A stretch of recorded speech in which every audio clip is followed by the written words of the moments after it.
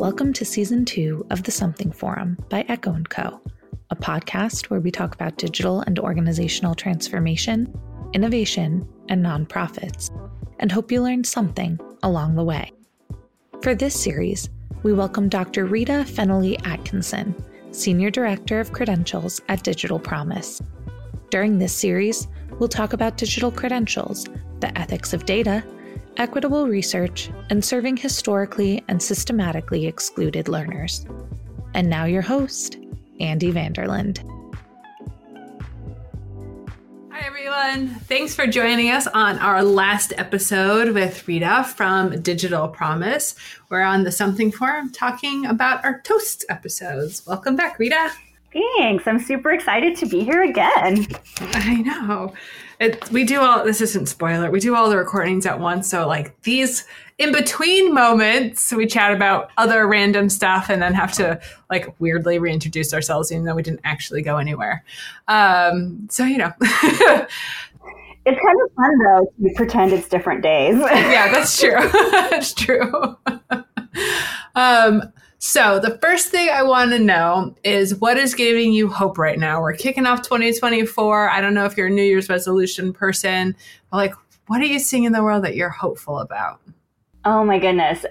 There is so much. I think one of the things that most excites me is young people and how, vocal they are and how interested they are in changing the world for the better.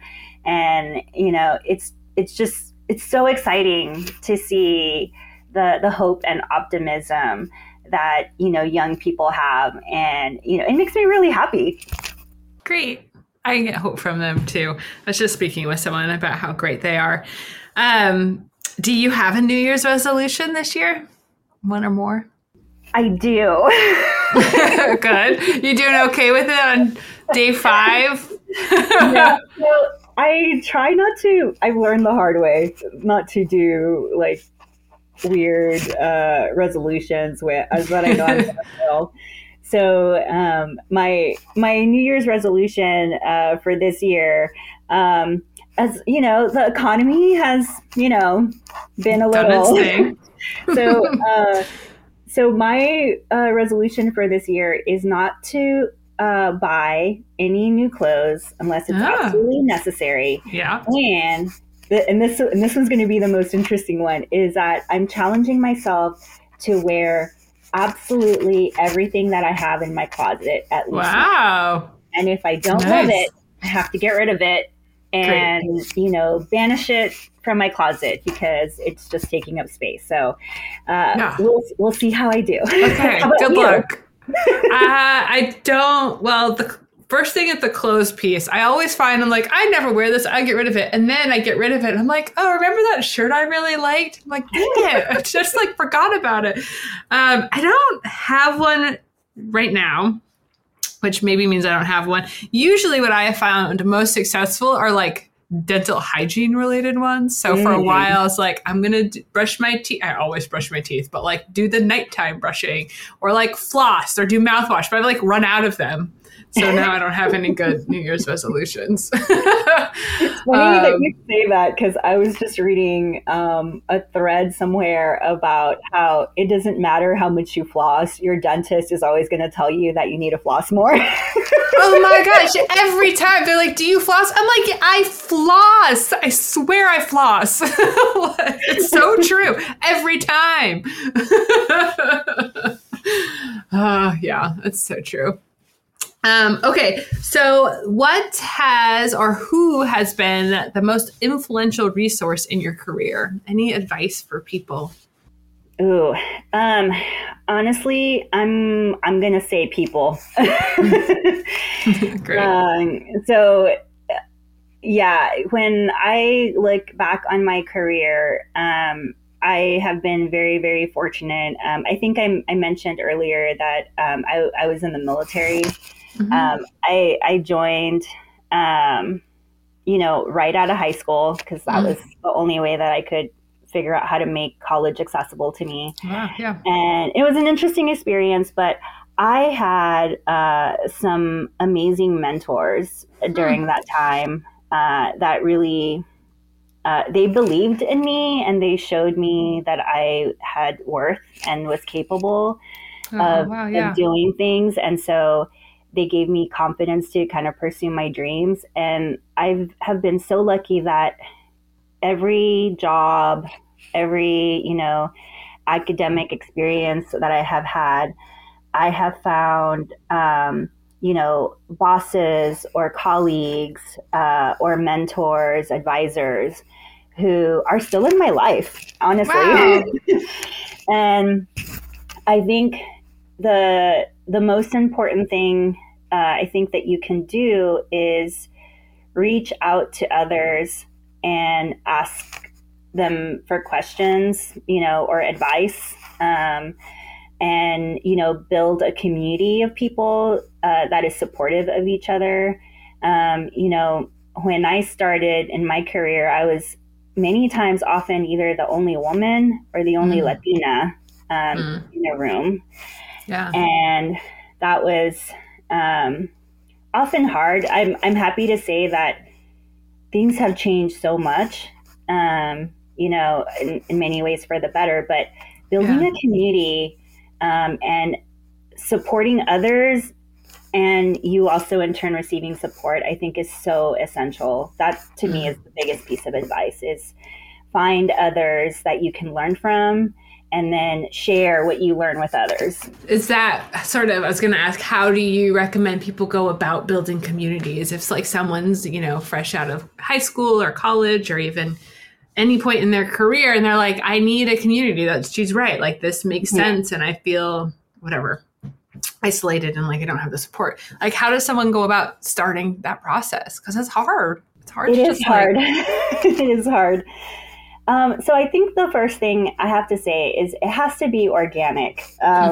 So one of the trends I've been noticing is people will just reach out to you randomly, like you've never met them, and they want you to schedule a 30-minute meeting with them to help them with something, right? Yeah.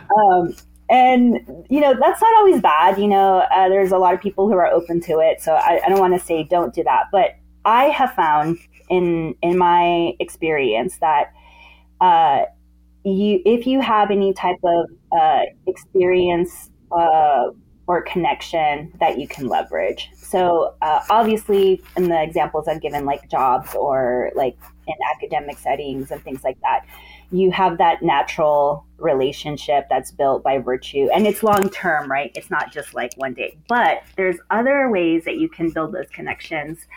For example, if you meet someone at a conference or maybe at a networking event, or, or maybe you're attending the same event or something and you meet someone, just, taking the time to be like, hey, I know you're busy. I'd really like to connect with you. Can I connect with you on LinkedIn? Do you mind if I email you? Like, just whatever, right? Yeah. And I'd say it can, depending on who you reach out to, it has various levels of success. But don't take rejection as you. It could just be that person is very busy. But the one I think most people overlook is volunteering. I've done a lot of volunteer work in my life. And I think what's really cool about volunteering is that you meet people with all kinds of different backgrounds and experiences. And you obviously are doing something that you are both passionate about, and you never know what connection you might make. And I keep in contact with so many people that I've volunteered with in the past. Which I think that's the other thing, is staying in contact.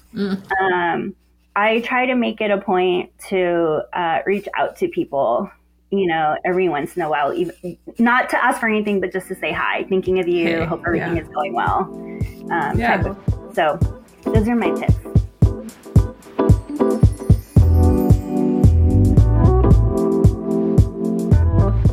Have you always been good at this kind of outreach or like reaching out to people and connecting with them and that kind of thing? Or is it more something you had to work at to be more intentional and quote unquote strategic, but not in like a icky strategic-y way, just intentional? Yeah.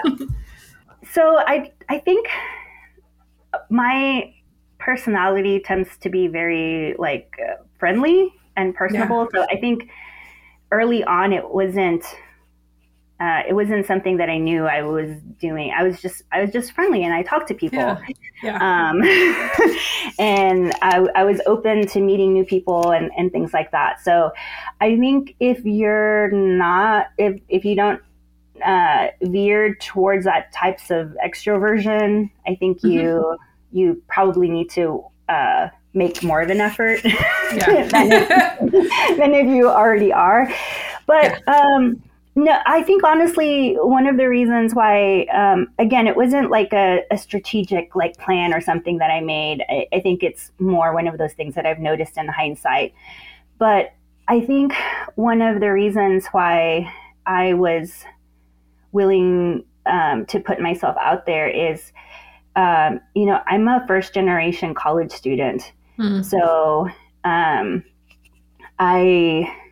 didn't grow up around people who had professional jobs or who had been to college. So a lot of times I had no clue what was going on or I didn't understand why some things were happening the way that they were. And honestly, I probably was just really naive.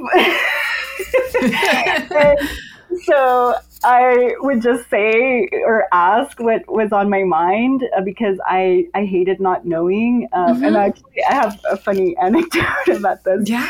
One of my first jobs, I used to work for a newspaper, and he wasn't the main editor, but he was like the boss of the newspaper. I don't even remember what his title was anymore. But one day he called me to his office. And, he's someone that I very rarely spoke to because I was like a little peon. But called me into his office and I was like, oh my goodness, what did I do? I'm in trouble. What's going on? I think I was 20 at this time. And so he called to tell me that I had gotten a raise, but it took a while to get to that. Wow. So it was great. Right? Oh God. But afterwards, I'm not burying the lead. I know. But then afterwards, I was like, oh my God. I was like, I thought you were going to fire me. I was like, you're a big boss. You shouldn't be calling people into your office. And you work at a news organization. You don't bury the lead. Well, what was even funnier is that he listened to my feedback. And the next time I think there was like some good news he had to give me. So again, kind of a weird thing. But I was in the supply closet getting like pens or pads or whatever that I had for my desk because I had run out. And he, went in there and then he like surprised me with this announcement. And I was like, sir, thank you for listening to my feedback, but I mean, doing this in the supply closet is That's great. I love this man. This is amazing. All right. No, it has nothing to do with anything, but I don't know why that memory just came up. Yeah, it's great. I love it. I love that you're transparent. You're giving feedback. It's like full circle. It's been a part of your life forever.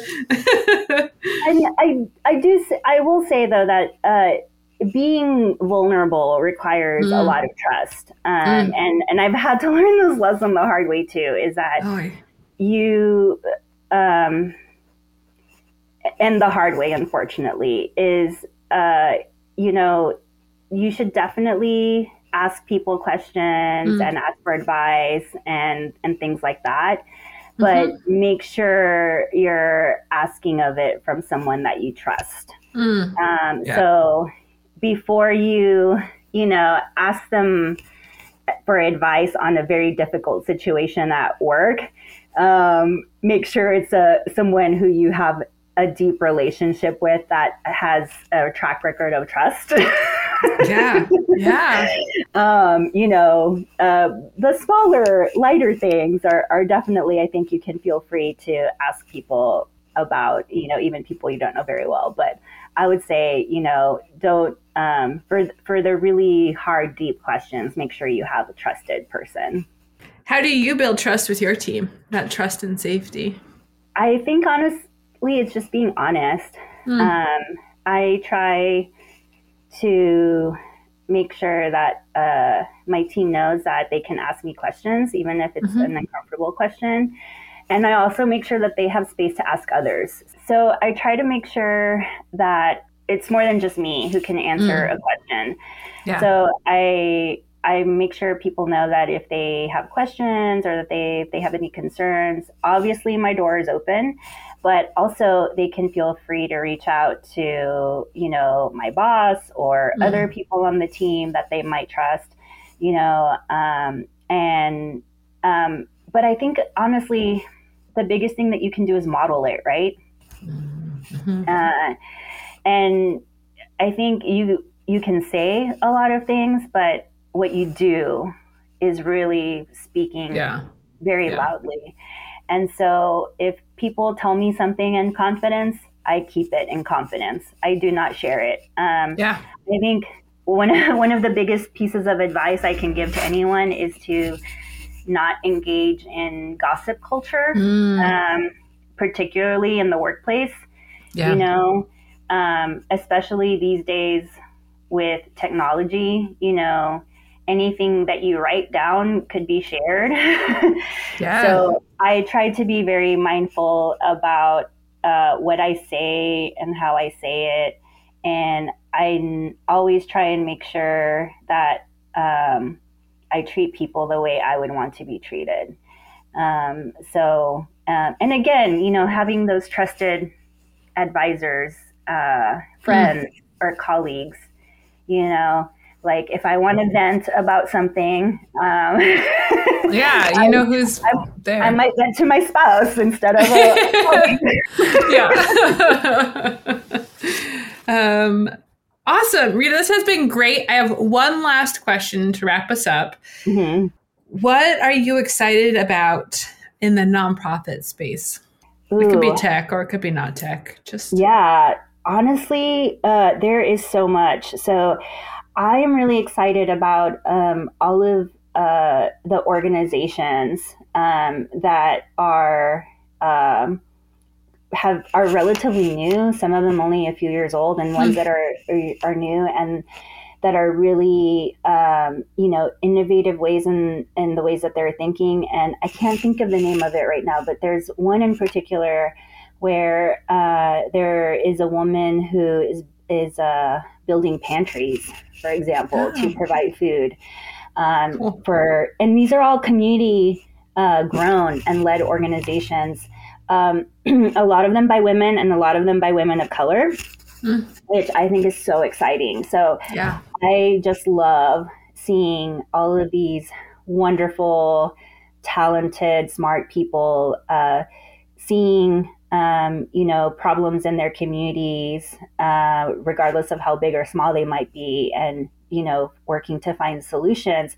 And what's really exciting is that they're finding funding and being able to thrive. So that is really, really exciting to me. I love seeing communities grow their own leaders who are thriving. Oh, great. What a great way to wrap this up. Everyone go check out Digital Promise if you're interested in micro-credentials and what that whole thing looks like. It's pretty cool. And we'll see y'all next time. Thanks, Rita. Thank you.